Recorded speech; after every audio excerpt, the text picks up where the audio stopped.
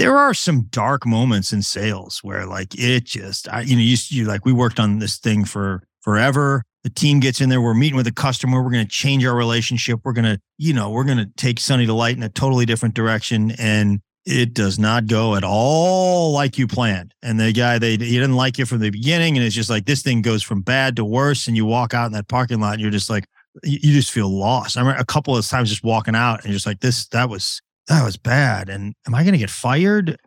And I do think humor is a way to deal with failure. Great companies are all about the people. Good people become great leaders, mentors for work and life. Welcome to Learnings from Leaders, the P&G Alumni Podcast. I'm Raman Sehgal, recovering marketer. And I'm Andrew Tarvin, humor engineer. Raman and I both got our start at P&G, the Procter & Gamble company, where we had the opportunity to work with some amazing people. And as you may know, many leaders across industries got their start at P&G. In this series, through conversations with fellow P&G alums, we hope to go deeper with the leaders you already know, but want to know more about. It's kind of like being a fly on the wall for my mentoring coffees.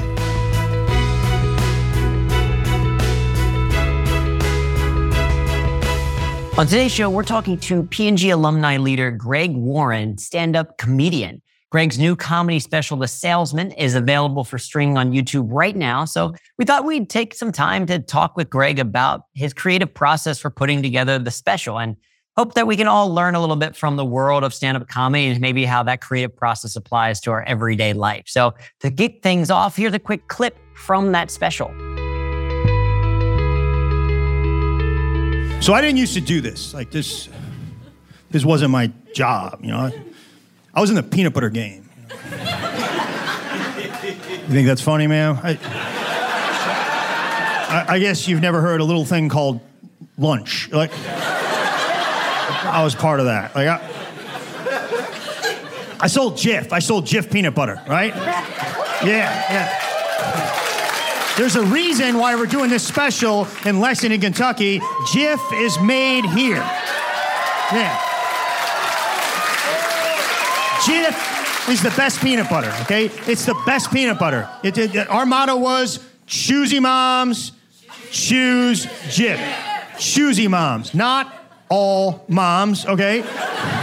Let's say maybe your mom who drinks in the afternoon and goes to the casino and forgets to pick up your kids from school. If that's the case, by all means, buy Peter Pan, okay? That's a better product for you, all right? Like, Peter Pan, come on, their mascot is a boy who refused to grow up. Maybe he couldn't grow up because he was malnourished, because he was eating that garbage peanut butter named after a cartoon character. Peter Pan can fly because he has hollow bones. There's no nutrients in Peter.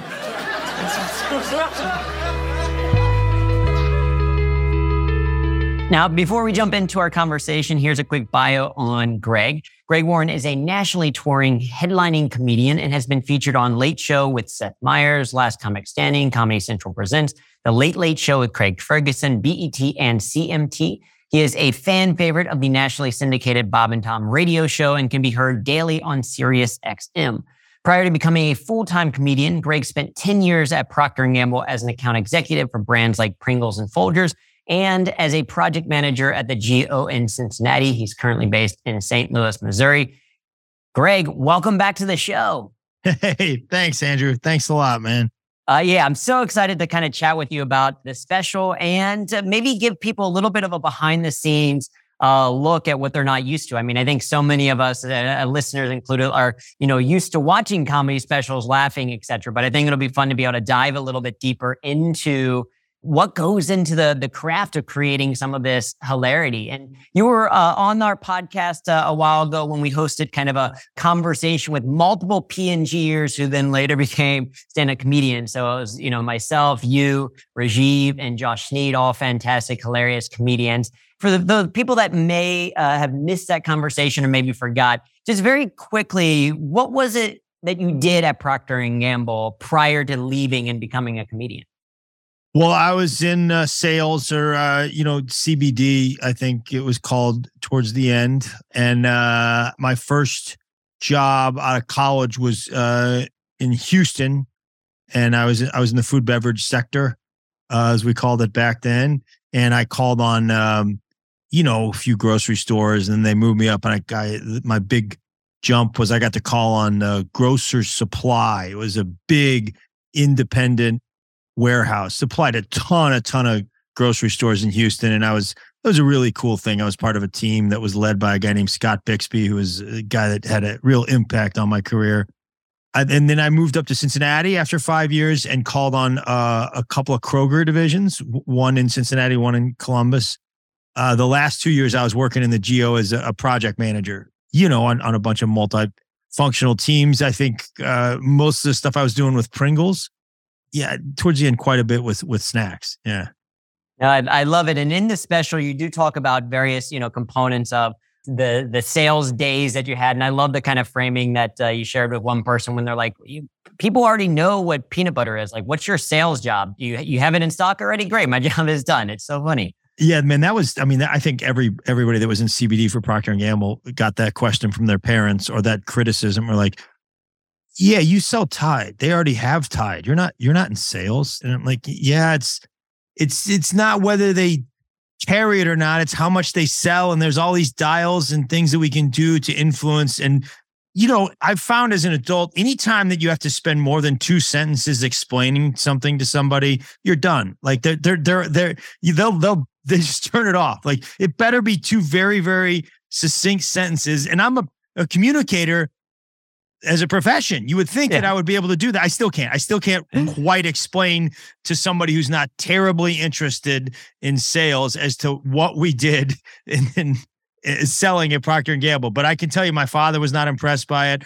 I've told the story on a few podcasts and radio shows, and they're like, yeah, I agree with your dad, man. I don't think you were really in sales. I don't get it. Yeah, people aren't paying attention, listening to end caps and coupon things that you decide to do, and mail drops and things. Yeah. Once you get into the details of it, it's less, I guess, glamorous, I suppose. And so, like anything else, they top line it. They have 2 things that they know. They'd be like, so you want to be like eye level, right?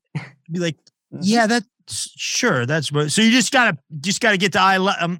That's not even close to all of it. Yeah, you got to be eye level. I'm like, okay, that's right. Yeah, that's why we had all those virtualization simulations and things like that out at Breckenridge, et cetera, was just to all clarify eye level. But I think in some ways it's like stand-up comedy in the sense that people don't know everything that goes into sales. They don't know everything that goes into stand-up. I mean, I think a lot of people have this perception that it is, you just get up on stage and start talking. The thing that you happen to be thinking about that today, and you just happen to do it. You must have been just blessed with this ability to do so, and not kind of ignoring, and they kind of ignore, maybe don't see the, years and years of work put into it. And so, you left P&G in 2001. That's 22 plus years doing stand-up. You've been featured on Late Show with Seth Meyers, Last Comic Standing, et cetera. Some of the ones that I mentioned before. You have multiple specials with Where the Field Corn Grows on Amazon, a fish sandwich on Dry Bar, now The Salesman.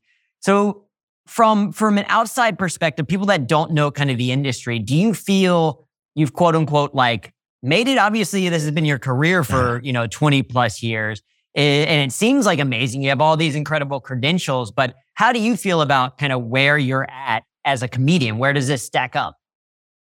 Man, I think I thought I was doing really good till you asked me that question. I think I'm a failure. Like, no, I think. I mean, let's be clear. When I left P&G, I had been doing it at night as a second job or a hobby. Kind of the way it works back then, on the road, it's like you have a first guy who's the MC, and you have a second guy who's the middle act, and then you have the headliner. The first guy is always local, gets paid back then a couple $100 for the week, maybe. The middle guy is, like he's from out of town. He does about 30 minutes. And he gets paid, I don't know, $500-$600. And then the headliner, you could get paid a lot of money, or, go up and down depending on how popular. But that middle guy that is a sweet spot. Like, that is, you don't have to close the show. You're not expected to sell tickets. You don't get paid a lot, but it's a lot of fun. So when I was working at P&G, I was like the first guy. Always. I was the first guy at a club called Go Bananas in Cincinnati. I was the first guy at a club called Jokers in Dayton. I was the first guy at a club called The Funny Bone in Columbus. Like, I always rotating those. And it's not an easy job. They're eating. They think that you're not going to be good. They're still getting their drinks. It's hard. And I honestly think part of the reason I quit P&G is like, I think I want to see what it's like to be the second guy. Now, again, I left P&G. I was making six figures and had stock options and all that stuff. I was doing well. And I quit to make $500 or $600 a week. That's before you travel, like, I mean, when I left, I was like, okay, I got to get this out of my system. I got to see if I can do this. Let's be honest. I'm going to be selling something CPG related in the next year and a half. Like this, I was 33 years old at the time and I caught a couple of breaks and it just kept going. And, so in that regard, I have more than made it. I'm been doing this full time for a long time and that's cool. I've flirted with making it a couple times. Like a couple times I was like, okay, man, I think I'm going to be famous after this thing. And then it just, it didn't work out, but I have got, done a lot of stuff that like little by little, I've got a little bit higher profile and I've got to do some really, really fun stuff. And this special I think it's the best thing I've done. The last one I liked, but it's the best thing I've done. Interestingly enough, like, for 22 years, I've been trying to find a way to make my experiences at Procter & Gamble funny.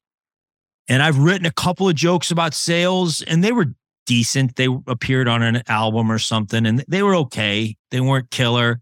Those were sort of like me self-deprecating. I'm pretty self-deprecating in my act, sort of talking about how humiliating it is to be in sales sometimes. And they were funny, but nothing you could build an act around. And when the pandemic came, I think I talked to you guys during that. And I was like, I just put a special out in the middle of 2020. I was like, I got to start over. Mm-hmm. And I got to find some part of my life that I can write about. And I'd written all about wrestling. I'd written about my experiences in the military academy. I kind of had mined most of my life. And then I was like, for the 60th time, let's take a shot at Procter & Gamble. And I can show you, like, I have Word docs full of just called PG. And it's just like joke, idea, joke. Like I have notebooks full of that stuff where I never quite cracked it. Well, and I love that, which I want to, I just want to pause there for just one, because I think, I didn't mean it as a negative question. I think for sure as a comedian, you've made it because of those credentials, because you're doing this thing that you love. And like any profession, there are massive extremes. There are people who spend 10 years at the open mic level that for whatever reason they can't crack, aside from it being that side hobby they do, once a month, etc. To, obviously have the people like Ali Wong or Kevin Hart who are selling out absolute theaters and stuff like that. But a lot of that is in conjunction outside of even pure stand-up, right? Kevin and Ali, they both have gotten bigger through, things like movies, etc. Yeah. And so to be consistently performing, putting out specials, I think is an incredible kind of accomplishment in a really hard industry, because it's not like, P&G sales where you have one you have one region and you're going to it more consistently. Not that it's easy, but there's some, and 9 to 5, etc., where now it's like, okay, no, now I'm in a different city every single weekend, working these different clubs, building out kind of awareness and all that. So I think many props to you for where you're at. And I want to talk a little bit about that creative process, but you mentioned a little bit this idea of like, hey, when I left, I was making 6 figures and stock options, etc. I'm wondering for the person that's like listening to this, or the people that are listening to this that have maybe been contemplating for a while, like, should I leave a comfortable, secure position to explore a passion of mine? Yeah. Would you go back and do things differently now, having all of the ups and downs, trials and tribulations and things like that you've had over the course of 22 years? Would you do anything differently about leaving that quote unquote secure position for this passion? Yeah. I mean, who knows what we would have done. I would have probably left earlier, just because it is sort of a young person's game in some ways. So I would have probably left a little earlier, but I didn't have the courage to do it. But I also, there were a lot of benefits of sticking around for a while, because I had some money. Mm-hmm. I had some money saved up. I didn't have to, I have friends that they had to take horrible gigs just to make it, just to make a little bit of money to stay alive.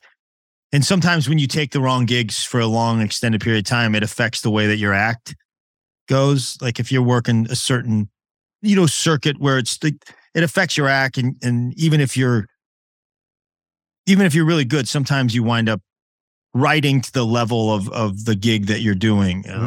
There's all kinds of different places, and I didn't have to. I was very lucky for those first few years. I was like, I can do whatever I want.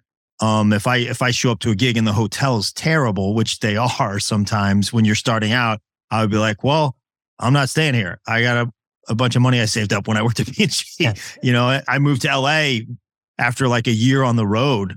And I could do that because I cashed in some stock and stuff like that. And I, had a lot of made some connections out there, learned a lot, failed a little bit here and there. But I would probably, as I look back, I wish I would have had the courage a little bit earlier. Yeah. But I'm also, I'm not like super slick, but I do have some business sense after working with P&G for 10 years. And that helps. That does help with a business. Oh, for sure. It's a point of differentiation, I think, from many, maybe more artistic endeavors, comedians in particular, is to know how to put your best foot forward, to know that this is a business and that you need to make money, et cetera.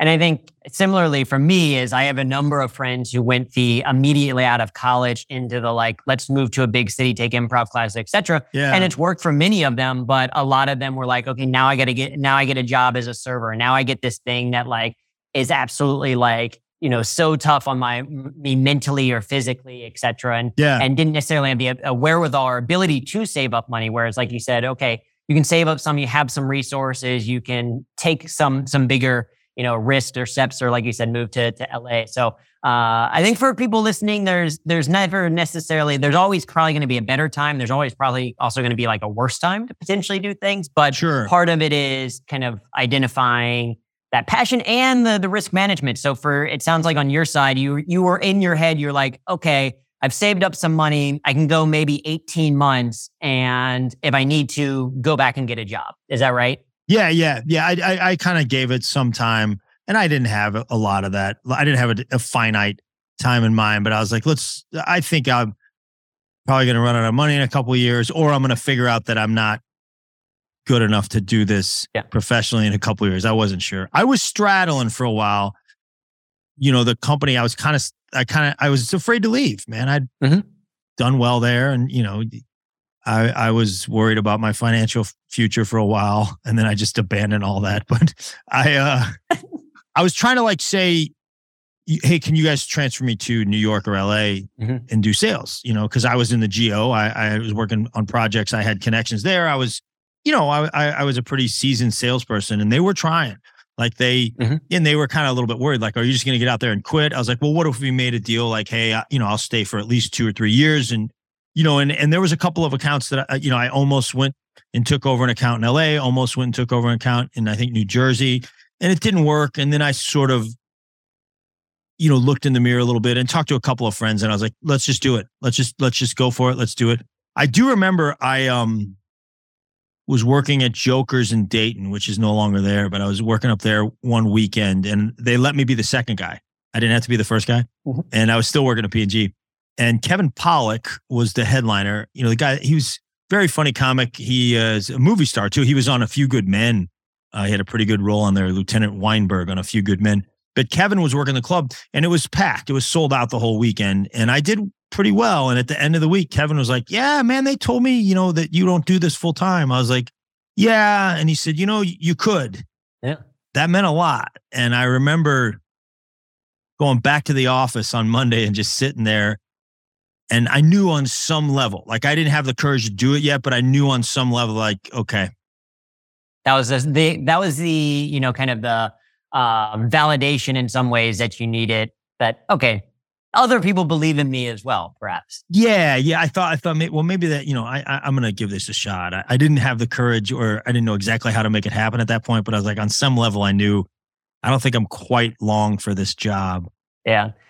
Which I think is good for people to recognize. First of all, that you tried a couple of different avenues to try to say, okay, how can I get to this city, et cetera. For me, I was very fortunate that I was working in Cincinnati, and, it's I'd love to move to a bigger city, and I happened to be able to get a role in New York. Oh, wow. Circumstance. Yeah. In terms of after being there a couple of years. But like you said, okay, some people do that and then they're able to do it. So I stay with P&G a little bit longer. Other people don't, but it wasn't the end.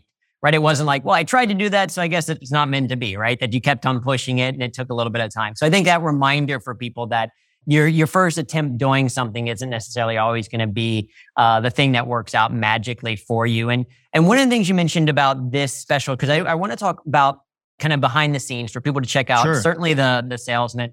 I guess to let people know, a comedy special is a little bit unique in the world of stand-up, and that traditionally, when you put out a special that's recorded, that's kind of you being done with that material. Yeah. Like, Yeah. it's kind of saying like, okay, people are, if they come see me live, they don't want to see the same jokes they saw me do in this special. Is that right? I think it's a blend. Mhm. I don't think, now there are some sort of genius level guys who can crank out an hour every year. Nate Bargatze, who directed this special, it's on his YouTube channel. Nate, he's a very, very successful comic. Nate was a part of this. Nate put one out not too long ago, and I saw him the other day, and he's got like another hour, which is remarkable. It's very, very rare. I have some new material. If you come see me, this weekend, you'll see basically, some new material. You'll see a little bit from this special, which I think is fine and is fun. And some of it's a little bit more dynamic where like, you'll see me talk to the crowd a little bit about this material. A lot of it's the P&G stuff. Mhm. A lot of it's Jif peanut butter. Yeah. And you'll see some stuff that I, did in the past. So I tend to have an earworm or two every special or every hour.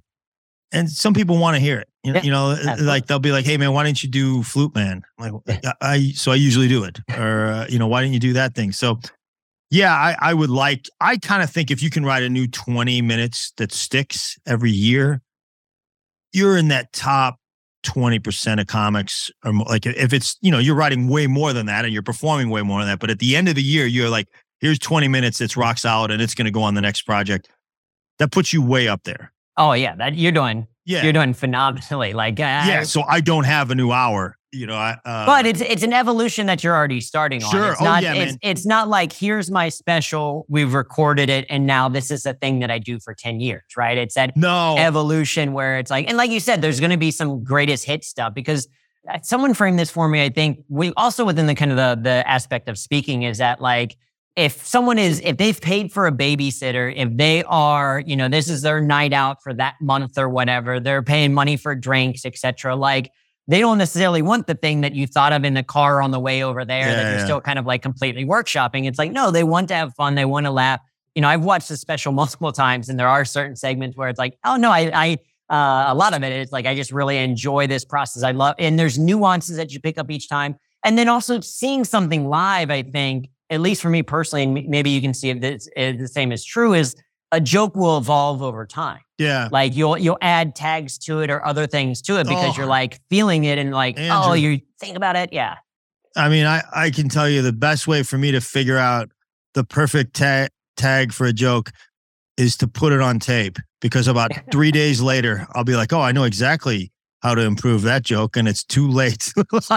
Yeah. But I know what you're saying. Like, yeah, I mean, that's happened so many times. I'm like, yeah, this is the way this joke goes. And then when you don't think about it anymore and you're not pushing, it's like 3 weeks later on stage, you're just mumbling something. You're like, oh yeah, no, that's the better way. And it's, why didn't I think of that 3 weeks ago?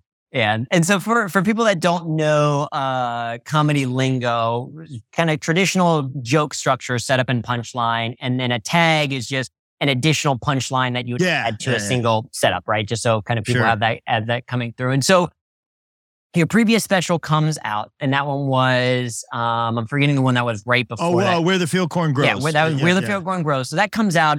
And then for this particular special, you talked a little bit about it already, of like, you want to mine something from P&G. You've been trying to, but was that the intent of like, I want to write a special about the P&G days, or I just need to start working on some type of new material, and this is what kind of like you got passionate about? Like, how did the overall shape of it start and become to be? Yeah, that's a great question. I mean, like, I think it's just like what's funny is left, like let's just get some material out there, like what's funny. And I'm like, I know there's this giant part of my life was P&G, that there's got to be something there. Maybe that turns out to be the central point of the special. What it did, like that was the material, that block of material seemed to be the most powerful and the most identifiable, and the crowd just liked it. I'll tell you when I can test it, man, is when I do a good amount of corporate gigs, and they're difficult. They're not always, sometimes the setting's not right. It's 9 a.m. You're in a Holiday Inn conference room and it's completely light, and it's difficult. And if I can do material in a corporate setting and it kills, I'm like, okay, that's pretty good. Like, and I was doing that peanut butter stuff. I talk a lot about, selling Jif. I was doing that peanut butter stuff for a while during these corporate gigs. And I'm like, wait a minute, this is doing better than all of my greatest hits. And it's new. And I was like, we got something here. And then the guys that produced the special along with Nate heard it. And they were like, wait, we got this peanut butter is something. Mm-hmm. And it was just a sort of a paradigm shift. Like, rather than play self-deprecate, I kind of adopted this character of, I'm the most loyal, braggadocious Jif person. And like, I stand for Jif. I worship at the altar of Jif. Jif is it's the best peanut butter. Anything else is garbage. I'm loyal to P&G, even though I haven't worked there in 21 years. And even though they don't own Jif anymore, or, I'm loyal to Jif. And I think everybody knows that I'm kidding, but it's not totally untrue. Like, I am loyal to P&G. I am brand loyal. We can go through my house right now and see all this P&G stuff. So you just dial it up a lot. And that's when they're like, yeah, this is hilarious. This guy takes peanut butter way too seriously. We kind of know he's kidding, but we also think maybe he's a little serious. And that character I just started having fun with it. I think there's some that certainly resonated with me. And maybe it also is working at P&G, as I have that same thing of like, I haven't worked there for 10 plus years now, but it's like, yeah, we buy Bounty. We my wife wanted to buy Colgate of something like just even tooth floss. And I was like, nope, can't do it. Like, no. This is Crest Home. We are bringing only Crest into this, etc. And so I think there's something that I identify with that even. And yeah, we have Jif peanut butter upstairs. But also from a comedic perspective, and we start to think about the creative decisions that you're making for people that aren't necessarily aware of these things. It seems like the juxtaposition of the topic of peanut butter and the amount of passion this character or you are kind of expressing on stage, I think is what drives, so much of that humor. Like you said, you're like, is he serious? Is he joking? I don't know. Either way, it's really, really funny. And so did you stumble upon that level of heightening? Did it start out when you first started talking about Jif that it was kind of like, let's just talk a little bit about it? Or was it immediately started with this, I'm going to be really gung-ho about it? Yeah, I mean, I think it was certainly in other specials where it's like I'm saying something and I obviously don't think that, and you guys are getting that I don't think that. I'm full of myself and I'm not, So I think that kind of started coming out. It was probably influenced by some comedians that I know and have worked with and watched that do something that's similar type of humor. But I know so much about the peanut butter business. And one time, even way before this, I remember being on stage and it was an open mic and I didn't have any material on peanut butter. I just started spewing facts on peanut butter. I was like, Creamy outsells crunchy 4-to-1 guys, that's just a given. Everybody knows that. And my buddy John Dolan came up after. He was like, hey man, that peanut butter stuff's great. I'm like, I didn't have any jokes in there. I was just saying facts up there. And I'm like, okay, maybe that's what you access. So I think I kind of tripped on it, but I think I've been prepared for this. It's about who you hang out with, your comedian friends, you sort of adopt some of those silly characters. I've done so much radio over the years that you sort of play different roles on a radio show, and it's all sort of silly and fun mixed with, I do know a lot about peanut butter, more than the average person. I know a ton about it. So I know the brands, I know the players, I know the sizes. I did these things that I was proud of some of the stuff that we did. But, and I'm obviously kidding when I'm like, I was a big deal. I was part of the team that launched the first low salt, low sugar peanut butter into the category. And I remember that was one of the first things I ever sold was Simply Jif. That was like the first day they were like, hey, we're introducing Simply Jif. So was I part of the team? I was the lowest member on the team, but I make it sound like it was my call on, we did that. But yeah, as we do for, comedic effect. And I think that's what's interesting is, for some people like when they think about comedy, when they think about like the people who are funny, I think some people have this misconception that it's kind of got to be like, you just got to hope that really funny things happen to you. That like, oh, here's this really funny story that I can share. Here's this ridiculous thing. And it's like, no, you're talking about peanut butter. Like it is, in our trainings and our programs, we say that it's not that funny things happen to funny people. It's that funny people see the things that happen to them in a funny way. Yeah. Right. And so you're taking this observation of simply about, Jif and peanut butter and expanding it. And that pretty much anyone can find humor in their life. People are going to have humor in their life. Now, are you going to do it at a level where you're going to do a comedy special taping of it and it's going to be amazing? Well, maybe not. But if you're looking for levity, if you're looking to add a little bit more humor, or explore the more humor in your life, it just really starts with your observations, your experiences, your opinions. And so when you have this idea, you stumble upon Jif peanut butter, there's some passion there, there's some interest there. What is your process? Because I know some comedians are very meticulous about writing things down, right? Jerry Seinfeld very kind of famously like writing everything perfectly word for word. How do I like take a 9-word sentence and make it only 8 to kind of like do this? And then other comedians, especially as they get on a little bit later, they'll say they have premises, they write some, high level thoughts down and they just workshop it on stage to kind of explore. When you were thinking about this special, was it one, the other, combination of the two? How do you go about that process of then, okay, I have this premise of peanut butter and being really excited about it. How does that get to punchlines? That's a good question. I got a million different answers for you. So when it starts getting boring, cut me off. But I love talking about this stuff. So I think it's really hard to sit down and be like, what's funny? So I try to journal most mornings. I'm sure a lot of people have heard of free writing or morning pages and that sort of thing. I just take, I got it from a book, The Artist's Way. Just take an ink pen on notebook paper and write cursive for 3 to 5 pages. Sort of stream of consciousness. If I think of something, again, it's very hard to be like, well, that's funny. Those moments really don't happen that often. So, but it comes like, oh, that's a thing that is interesting, or that's a thing that's different, or that is a thing that doesn't normally happen, or there's a person that I don't normally see. Like it's interesting. It interrupted the continuum of a normal day. I usually try to kind of hold that, put it up in the margins and write that down and be like, okay, this.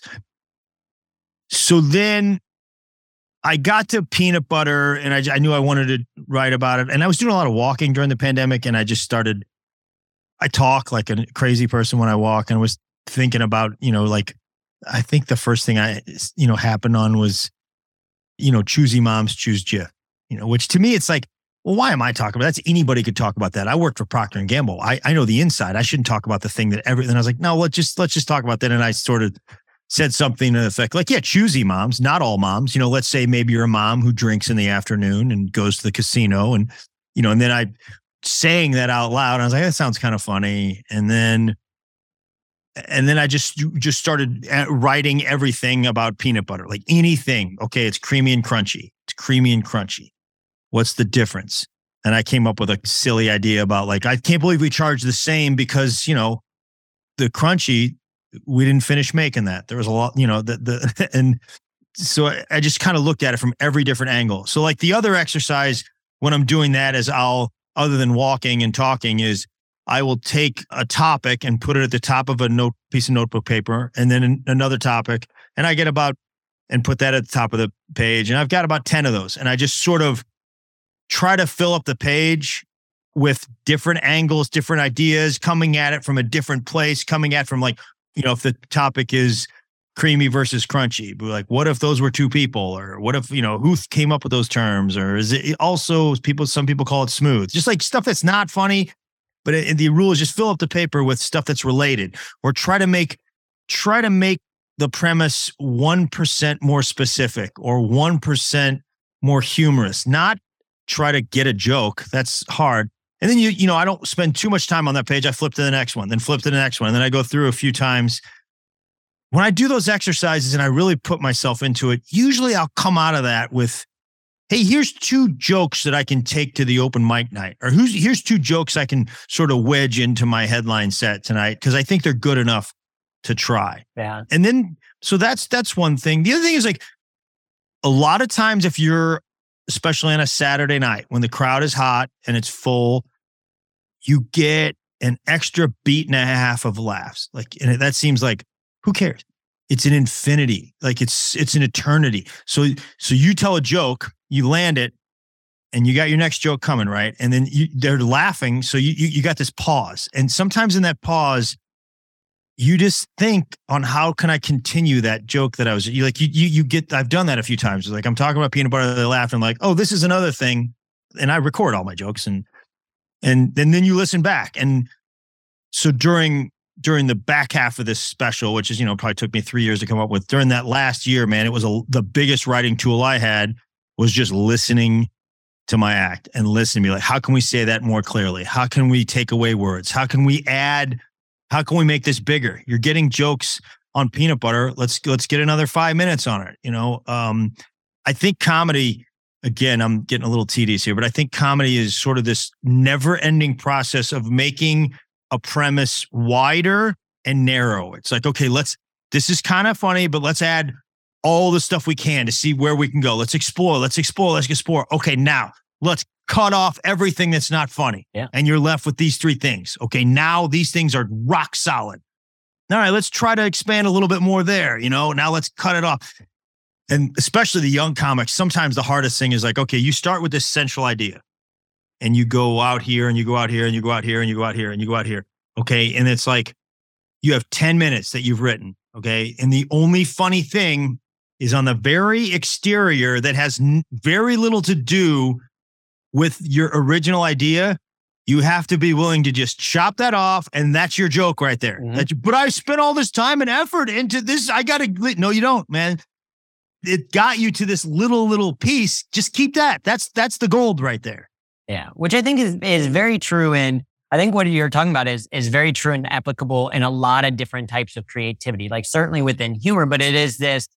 So we can dispel this notion that at least for most working and professional comedians, it's not, I have an idea, I'm going to say it out loud, and it's now already a perfectly crafted joke with all of these tags and amazing. Like, it's like, no, I've met a few of those guys. Yeah, they do. Some exist, but it is far and few in between in terms of and if you're someone who wants to start to incorporate a little bit more humor into what you do, it's probably unrealistic to expect that you're going to be one of those like magic few people that are able to do it right away off the bat. Yeah. But the bar is also lower. You don't have to effectively use humor at work. You don't have to be this level of funny. But the creative process, I think, is really interesting that you're talking about is kind of expanding and then narrowing down, finding what works and trying different strategies. Sometimes it's writing something out and saying, that's interesting. Let me explore it a little bit more. Sometimes it's brainstorming exercise. Sometimes it's writing it or, walking and talking. So I love that there's kind of this background in this process, just kind of massaging and building and iterating, like you said. And there is value to where you do some of this stuff, like sometimes being in the moment. And I think for any creative endeavor, you want to set yourself up for success. And like, this is what at least I learned early on in comedy is that when you're working on material, part of the reason why it's an evolution, it's not like, here's a special, and then immediately tomorrow I've got 60 minutes of new raw stuff. It's like, no, you want to get people laughing with stuff that makes people laugh, and then share perhaps a new idea or a new premise or a joke so that you're giving that new premise, joke, or idea a fair shot. Right. Because if the audience is cold or maybe it's just a bad room, etc., that like it could have been the funniest thing in the world, but they were going to laugh anyway because the mic was off. Well, you don't know that because you tried something brand new and you might just think that the joke is terrible. So I think great recognition to also, when trying something new, creative or otherwise, to set yourself up, create the environment, to have an accurate gauge of how it's going to go. Yeah. Yeah. And I also think like that process that I described, it works every time over a 30-day period. Like if I do that for 30 days, things come. If I do it for 4, nothing. It could be very easily nothing comes. Like not one good thing comes out of it in 4 days. And you start thinking, well, is this even worth it? It's like, but over 30 days, usually some good things happen. And then you also, you just get those moments where you don't even think it's fair, where it's like, oh, I was walking down the street and I found the solution to this bit, or I just thought, it just came so easy. And sometimes you're worried, like, did I hear that from another comic? And you check and see, and hopefully your friends police you on that. But sometimes they just do come. And I'm not the most spiritual person in the world, but I do believe if you do some of that sort of mind clearing and journaling and all that other kind of stuff early in the day, you're more likely to have those divine moments, later in the day because you put the work in. You're ready to receive it. Yeah, it's in the background working or processing it or going through it for sure. And so I want to break down the clip that we played at the beginning so that people can kind of see just kind of how much craft is going into some of this. And we've talked a little bit about it. I mean, in the special as a whole, it's not exclusively peanut butter, just for people listening. If they haven't seen it yet, you talk about, the pandemic a little bit and wanting to better yourself, but maybe not quite, going to the DMV. You also talk about health insurance and the flimsy little card you get. You talk a little bit about gut health, the mention of bear spray and wanting to spray people with said bear spray. And then, of course, you do come back to peanut butter again. So incredible special with a lot of different topics, but centered around kind of this focus as a salesperson, which I think is great. But the clip that we played at the beginning, you start with, so I didn't used to do this, like this wasn't my job. I was in the peanut butter game, and then someone laughs or the audience laughs and you say, you think that's funny, ma'am? And you get another punchline out of that. So was that ad-libbed in the moment for the special? Was that something that, as a comedian, people are going to kind of laugh at the way that you say peanut butter game, so it's a thing that you can say? Did it come up organically? Like, how did that line work? That, I think it had happened in the crowd at a different show where I just sort of said, I'm in the peanut butter game.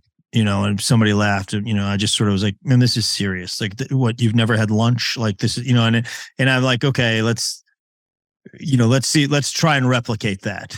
So yeah, I don't think that was the first time I did that night. No. Right. Which I think is a great thing for people to recognize, is that there can be in somewhat, what we kind of frame as planned spontaneity. Yeah. Where, certain things are going to happen or maybe might happen, and that you can at least give some foresight into what you would say if they would happen. And so a lot of times as comedians early on, you'll start to develop lines. You're thinking about, okay, what would I say if the microphone does cut out, or if the room goes dark suddenly, or whatever. And you're just giving yourself a little bit of prep. And that doesn't make it any less creative. It doesn't make it any less funny in the moment that it's happened before. It's just kind of being attuned to like, oh, okay, I improvise this. I got to laugh. I can maybe bring that back. And room after room after room, there's a good chance people are going to laugh just at the funny phrase of, in the peanut butter game. Yeah. I think there was a moment I said something to the effect of like, I was a big deal at Procter & Gamble. And some lady just sort of laughed. And I said, I was, ma'am. I was. And like, that was a moment that I don't think it quite happened like that until that night. The special, to let you behind the curtain a little bit, it's two shows that are sort of fused together. The bulk of it, I think, is from one show. Shot in the same night, back to back? Yeah, shot two shows in the same night. And, you wear the same shirts. And I think the first show went well. And the second show, I was like, all right, I'm going to loosen up a little bit here and take some risks that I don't normally take. And say, just sort of say some silly, dumb stuff just to see where it goes. Maybe it's my P&G upbringing, but I tend to be a little bit more button up. I don't take a ton of risks shooting a comedy special. But I was having some fun on the second show, and I think that was one of those moments when I said something like, I was a big deal. This lady just laughed at exactly right in the front. I was like, I was, ma'am. I was. Okay. Which is so in line with that character that you're talking about, of like this love for it. And I think, and that's how pretty much all comedy specials are, is they're recorded over multiple shows, typically 2 shows or multiple shows. And for people watching, the next time you watch a comedy special, you'll sometimes notice in edits where you're like, wait, they were positioned slightly different when that laugh, et cetera, or whatever. But it's just that's a bad edit. If you can find it, that's not a very good edit. Yes. So the next premise we've already talked a little bit about. One of maybe my favorite premises in the entire special is, our motto, choosy moms, choose Jif, which I think a beautiful moment that the audience kind of fills in the blank. Like, it's such a good slogan that people remember that the audience did as well. So you talked a little bit about it already, but when did you have that realization about what a great premise of like, okay, if choosy moms choose this, what's the alternative? Was that on a walk? that was on a walk. I think, it was some moment between writing it and a walk. And honestly, and I'll tell you something that concerns me is like, I know I'm not the first person because that was such a popular slogan, and somebody has done jokes about that. And I think I probably heard somebody say something about choosy moms. And so early on, I was like, man, did I hear anything like this from another comic? And, back in, 15 years ago, it's certainly one in the last 10 years. And I'm like, I'm worried. I was racking my brain. I'm like, no, I think I'm okay on this. And I hope I am, but like, I sort of was playing that character of, I think the thing that really drove it home for me was I was like, I think it was, let's say you're a mom who drinks in the afternoon. And I was a little bit worried because my special's clean and it's like, I don't talk a lot about drugs, or I don't swear. I don't really talk a lot about alcohol. And it's just, I just mostly because I want anybody to be able to watch it, like families to watch it. So I was a little bit like, man, should I talk about drinking? Is that too far?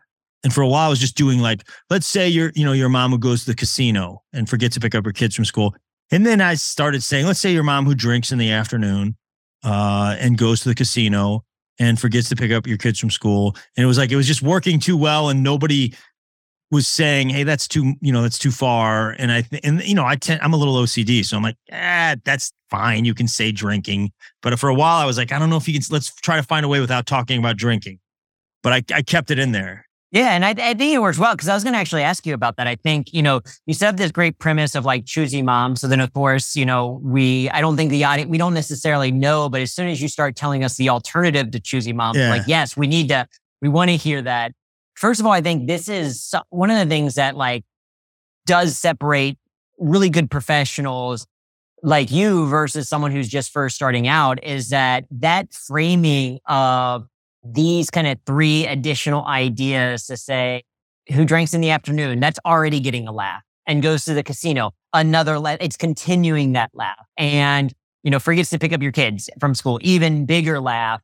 And that's just still part of the setup, that you have found ways to drive laughter, even in kind of like not a super clear, like, this is the funniest part of what I'm saying. It's like, nope, this is a process, because then it all leads to a very, very big, very, very funny punchline of "By All Means" by Peter Pan. By All Means was such like, I think that was on a walk. I remember saying, you're being reasonable, but you're an idiot full of himself. But it was by all means, buy Peter Pan. That's a better product for you. Yeah. Like, hey, I'm genuinely on your side. I'm genuinely on your side. I'm concerned about you, and you shouldn't have Jif, because you're substandard. You're a dirtbag. You're not a real human being, but you're a person. You're a person. I mean, you have a group. It's not Jif. Like, trust me, you don't belong with us. But there's a product called Peter Pan. There's a thing for you. Yeah. That's made for lesser people like you. That's made for people.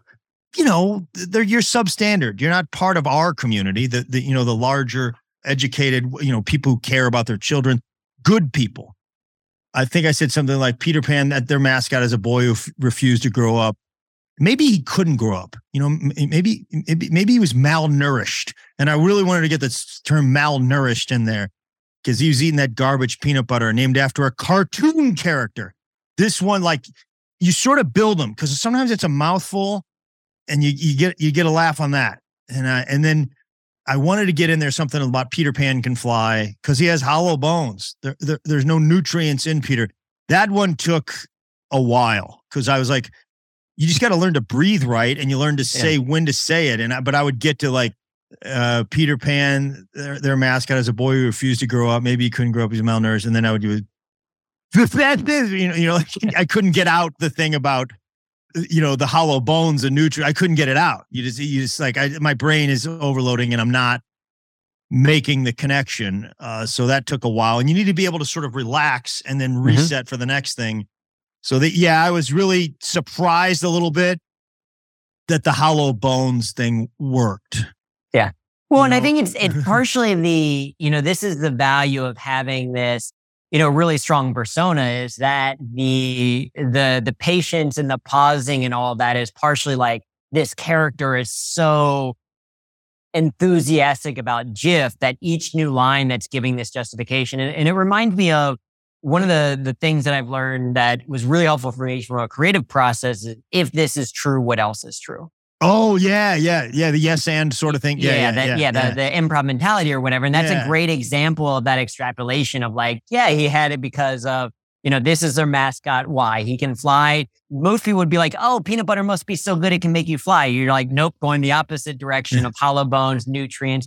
Funny word choices as well. You get malnourished in there. You get the word, hollow bone. Malnourished, yeah. And I remember trying to say bird bones at one point, and it was just too much. It was like hollow bone. Peter Pan's got bird bones, and it was like, maybe on some nights no. And I was like, it may be the right or wrong decision, but at some point I was like, I'm not going to say bird bones anymore. I'm ending here. Well, and I think it makes sense because then it's like that initial, like, there's another logic step that the audience has to take with bird. Like, what does he mean by bird bones? Oh, it means they're hollow. It means they're light. It means he can fly. Like, whereas like hollow bones is, but this is the craft of it, right? This is the bird bones versus hollow bones. Same thing for like why Peter Pan is a brand, because you get extrapolate it, because you think it's the worst peanut butter, because it's the first one that you picked. Why that one versus, another brand of peanut butter? I think I can't remember that. I do remember it was on that specific walk. I remember the hill that I was walking up when I kind of got on all this. And I can't remember. Maybe it's because I thought I had another Skippy joke and I didn't want to use Skippy until then. Yeah. And then maybe it was because I started thinking about, well, Peter Pan is an actual character. And now you can say him, like it's him. It's not the peanut butter. It's the him, that guy. There's a person that we can point to. I think I heard something where the brand never really got permission from Disney or whatever to use. Oh, interesting. Yeah, I think I can't remember reading about that. Which is really funny in and of itself too. Yeah, it doesn't sound like Disney to just let this peanut butter brand go. But no, it certainly doesn't. They're very litigious, but yeah, that could be completely wrong. But I thought I heard something about that. But also very funny of like, it only speaks to like how less good the brand is compared to a Jif, which I love, right? It's just, these are all things you can continue to explore, which I think is amazing. So I'll tell you one thing behind the scenes, if you don't mind. Please. So I'm doing this Jif loyalist thing. And, for 2 years, I'm like on it. I'm like, I'm the guy. So with about 3 months left in the process, we had a date and I knew I was going to shoot it. With about 3 months left or somewhere in that neighborhood, Jif gets salmonella. There's a salmonella outbreak in Jif and they take it off the shelves. And I'm like, oh, my friends are like, dude, it's okay. I'm like, no, this is going to ruin all, because like, I have to do a joke about it because they know. And I really didn't. By the time I did it, I think I could have not. But like there was a month when like, if I'm going to talk about peanut butter, I have to mention that Jif is not on the shelves right now. And I wrote a joke about it. And it made the thing better. Necessity is the mother of invention. But for a while I was like, this is gonna ruin the whole thing. These idiots. I was mad at them. But it turned out to be better. Yeah. No, and it's a very funny then I think logical extension and joke, because even that, like, once you have this premise and this loyalty, I love you how you said this Jif loyalist point of view, you can reframe that of like why it's actually like almost act of valor that they created. But it is, I've certainly experienced that. We, in some of our programs in the past have referenced things like a movie or something like that related to Will Smith. And it's like, okay, well, suddenly there's going to be, there's a certain year period and we don't know exactly how long, but we will have to mention, or at least a very quick kind of like throwaway line to be like, let's all ignore the slap thing. Let's all ignore the salmonella. But you have to call attention to it. Otherwise the audience is going to be distracted by it. It's the audience, the elephant in the room. And so as we start to wrap up, I'm curious from your perspective, because you've both been in sales and in comedy. For the non-comedians listening to the show, first of all, my huge recommendation is going to be to check out the special. Very, very funny, very enjoyable. But anything that you would suggest that they, what can they potentially take away from watching the special, either in terms of the material or maybe even the delivery style? Anything that they should, kind of look out for that they may be able to kind of adopt themselves as a salesperson. And again, I'd say that with the addition of like, if you just go and just laugh for an hour, that in and of itself is a great, stress relief, et cetera. But anything that you think, a salesperson might be able to say, hey, take a note of this and it might actually help you. I don't feel totally comfortable. I was a mediocre salesperson. So like, I don't know. No, I think I just hope people laugh. I do talk every now and then about like there are some dark moments in sales where like it just you like we worked on this thing for forever. The team gets in there, we're meeting with a customer, we're going to change our relationship, we're going to take Sunny Delight in a totally different direction, and it does not go at all like you planned. And the guy, he didn't like you from the beginning. And it's just like, this thing goes from bad to worse. And you walk out in that parking lot and you're just like, oh, you just feel lost. I remember a couple of times just walking out and just like that was bad. And man, am I going to get fired? And I do think humor is a way to deal with failure. I had some really great teammates that we would just sort of commiserate after a bad moment like that. Well, and I think you need that to like get through those tough moments. And I think for me watching it, thinking about it even from a sales angle, certainly there's the performance aspect of it, but also just the, for people who have heard this now, who've heard a little bit behind the scenes, the process, knowing that it's kind of occurring on the walk and stuff like that. I would say just kind of pay attention to the mastery of the delivery. And like you said, the pausing and the patience. Sometimes that's what it takes for a point to land, is to not talk, to leave some of that space. Cause it would be so easy for you to be like, that all of that Peter Pan joke, to be able to do it all together. Like it's Peter Pan and he's malnourished and he has no bones and it's hollow and it's like all that nutrient. But it's like, no, there's a pause between each one, in a moment to allow the audience to breathe, to you as a speaker to breathe. And so I think that is, a great thing that people can take away from watching it. Thanks, buddy. Yeah. I want to be clear. If anything, when I was in sales, I was the guy that didn't take enough of those pauses. They always told you, it's at some point. I remember Scott Bixby. We had a big call with Grocer Supply, and we were going to completely change how we were going to do business with them. And we were at a dinner, and it was Tom Becker was their main guy, and he did. That company did not like Procter & Gamble for a long time. And we were in this meeting and we were kind of came to this thing, and Tom starts talking and Scott just looked over and he goes, shh, just basically saying, shut up, shut up, shut up. This guy's rolling. If they're rolling and they're talking during the sales call, it's real good. This guy, Mike Jump, was a market manager, big guy in sales. And I remember he was like, if the customer's talking, and you're not, like, good things are happening usually, unless they're yelling at you. But you're learning, or they're talking themselves into why it's a good thing or whatever. Yeah. You don't want to interrupt that flow. No, for sure. So that the importance of pausing for sure. Well, we have to wrap up soon, so I want to ask you a couple of just quick, fun questions. Given that we're talking about the special. Any favorite reaction or comment or thing that someone said post show when you've been talking about either the material, this special, or the GIF material? Well, I will tell you, I've gotten a lot of really good feedback. We're, I think, 2 weeks out, and I've gotten a ton of comments online and a lot of emails and Instagram messages. I got one that started out, "You are despicable." Andrew, those emails don't usually take a turn for the better. No, they don't. That's despicable is usually the nicest word in an email. Yeah. So, and she went on to say, "I've been a fan and I've watched you for a long time and I watched your special and I liked it. But then you got to the part about nurse practitioners, and I'm a nurse practitioner and you made fun of them, and I will never watch you again. And I'll tell my friends never to watch you." Now, what I wrote back was, "I'm sorry you felt that way. I was just joking. I don't want to make anybody feel bad about my comedy."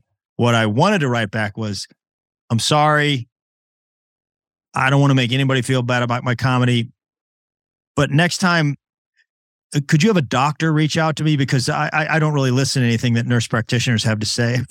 I did not say that. Did not say that. Wait, was she was serious about it? I thought that was going to be a joke. She was serious. She was dead serious. No, she was serious. Like, yeah, that was her thing. And I was like, oh man. To give listeners who haven't heard the special context to it, it's not really commentary on a nurse practitioner yourself. It's solely the title of nurse practitioner versus registered nurse. Yeah, it's silly. There were nurses there that liked it. It's very silly. And most 99.9% of people will be like, I get it. He's fooling around, but whatever. She might've had a bad day. And I was like, kind of like, oh man. But then I was like, a week later, I said that thing about the doctor on a radio show. And I was like, okay, I completely am glad she reached out because I've got a joke. Like, now I've got another tag. As a comedian, you're like, I've got a joke. And that's the most precious thing. Like I've got a thing that it will make people laugh for a while. So yeah.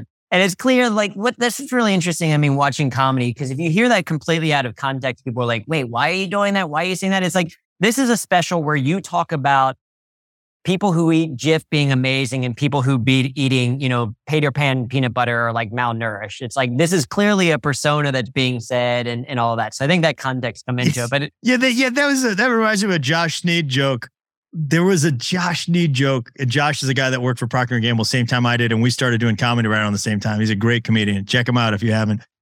But Josh had a joke at one point. I think it was that movie, Dr. Dolittle or something. He was with his girlfriend and she pointed out some continuity problem. She's like, if he was a doctor, he wouldn't really be able to be at work at this time of day. And Josh turns to her and he goes like, there have been animals talking in this entire...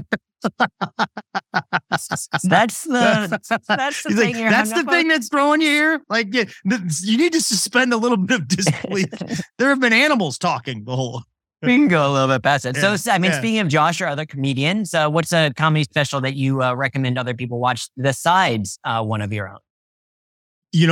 My friend Mike Vecchione has a special on the same platform that I do on Nate's podcast, Nateland, the YouTube channel, and it's really good. It's called The Attractives. It's really, really good. I think you should watch Josh's Dry Bar special. Is really, really good. And then Nate Bargatze's most recent Amazon special is, man, you're not going to find a lot better than that. Yeah, no, it's phenomenal as well. And Greg, one last question for you when we end almost every one of our conversations with, what's a piece of advice or challenge that you give to the next generation of leaders? Wow. I would say help people realize their dreams. I think that's sounds sort of cornball, but I really, if you can help people realize their dreams, you're giving them the greatest gift you can give somebody. No, I love it. I think that's a fantastic answer. Well, Greg, thank you so much for joining us for this conversation of learning from leaders. Thank you, buddy. Yeah, great talking to you. And that's our show. Like what you've heard, please subscribe and rate us on your favorite podcasting platform. For show notes about this episode, links to things mentioned, or requests for sponsorship, visit pgalums.com/podcast. Follow us on Twitter at pgalumpod. We'd love to hear from you. Learnings from Leaders is a production of the P&G Alumni Network, a global nonprofit founded by former P&Gers committed to community, enrichment, and philanthropy. With more than 45,000 registered members worldwide, the network connects alums through global conferences, local chapters, industry events, and online content. Our nonprofit foundation supports economic empowerment in communities around the world. To find out more, visit pgalums.com. That's it for this week. I've been Andrew Tarvin. And I'm still Raman Sehgal. Thanks for joining Learnings from Leaders, the P&G Alumni Podcast. We'll see you next time.